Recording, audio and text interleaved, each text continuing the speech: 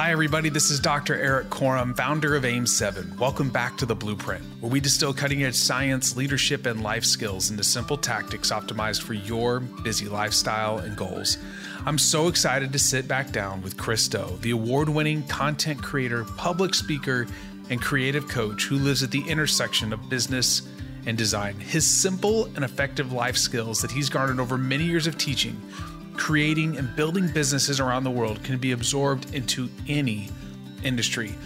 Not only is Chris a super successful person, but he's also one of the good ones out there. His mission is to help 1 billion people make a living doing what they love. And in this episode, Chris dives into critical problem-solving skills, failing flawlessly, and applying, practicing, and preparing ideas the right way in order to be a craft expert in any field. But before we get started, if you haven't signed up for my free newsletter adaptation, you should check it out. Every Friday, I send you actionable tips for your mind, body, and recovery to help you look, feel, and perform better. Check it out. The link is in the show notes. Now to my conversation with Chris. So let's lean in and learn from the best. To arrive at these conclusions, you've become a good problem solver. Or you're on your journey. I mean, I know you're probably like, well, I want to get better, but I see you as a good problem solver. How have you developed this critical thinking skill? The answer is going to sound strange. There's two parts to this. First part is much of our business depended on the conference call. This is going to be a shock to young people today. Like conference call, like, yeah, on a telephone, a conference call without pictures, no Zoom. Okay, everybody, just the power of your voice. And we're talking about jobs that would range between $150,000 to $600,000 that were won or lost essentially on a 30 to 45 minute conference call. So you can imagine the stress and anxiety that you would bring into a call, knowing very well, possibly $500,000 of new business lives or dies in your ability to think on your feet. And you can't survive in the business if you can't think on your feet. And luckily, when I was young, I lost a lot of jobs and I learned exactly what not to do. So this, again, to kind of dovetail into the whole comfort zone thing, I said some of the dumbest things, Eric. I really did. And I was embarrassed by the things I said. I'm like, I don't know how this is done. I need to learn from somebody. And I just struggled through it, just failing one time after the other. But here's the thing, if you don't quit, eventually you'll figure it out. And so that's one way in which you develop that muscle to be able to think on your feet.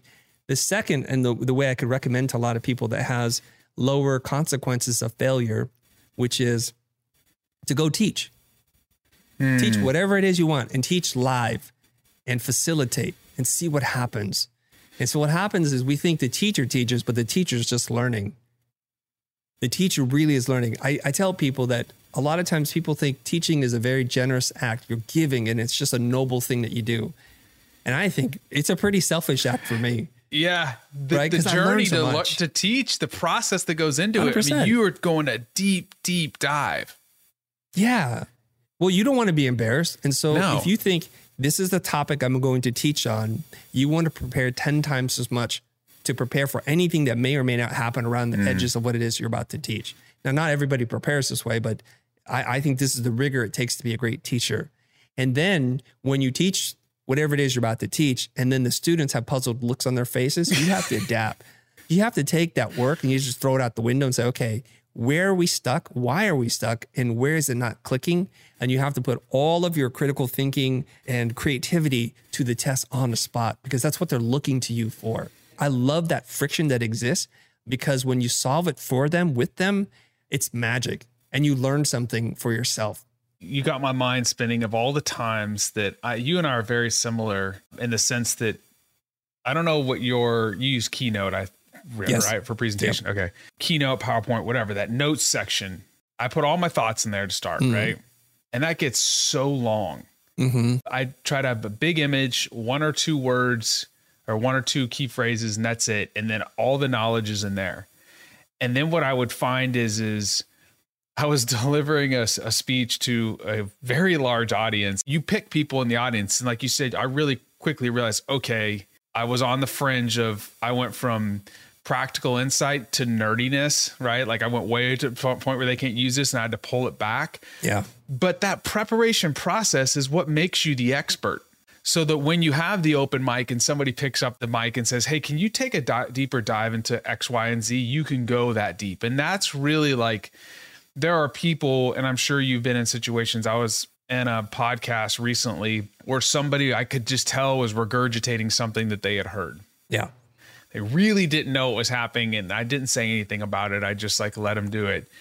But that's dangerous, because if you don't understand the model underneath it, you're just copying all the errors of the past.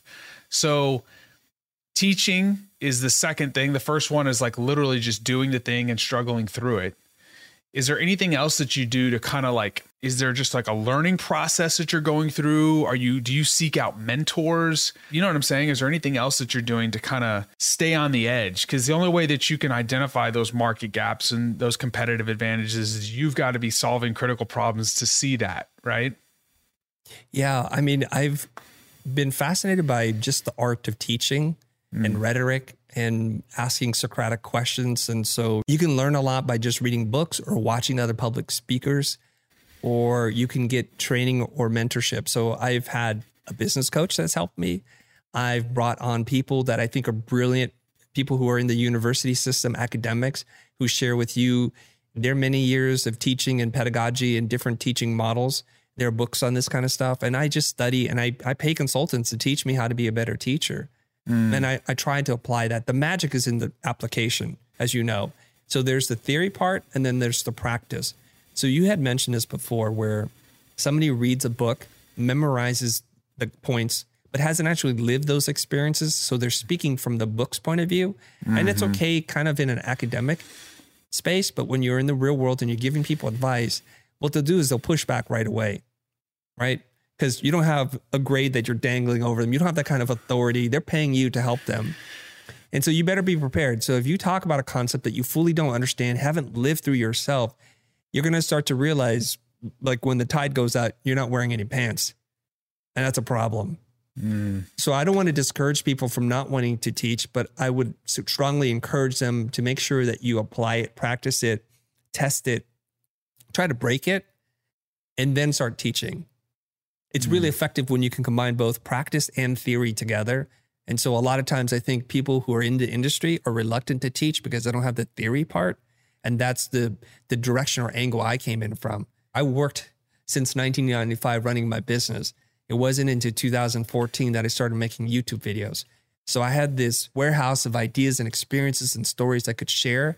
But where I felt not confident, insecure about myself was, what's the theory behind this? Like, what have the academics studied? What kind of reports or data points have they looked at that can be used to help reinforce my experience to say, like, it's not just me. Here's some data that backs it up. Here's some science that goes behind this. Thanks again for listening to the Blueprint Podcast. And if you love the podcast, please take a moment and leave a comment and review on whichever listening platform you are joining us from, as this goes a significant way in helping the algorithms push the Blueprint to more people that could really use this message. Thanks again for listening, and I'll catch you on the next episode.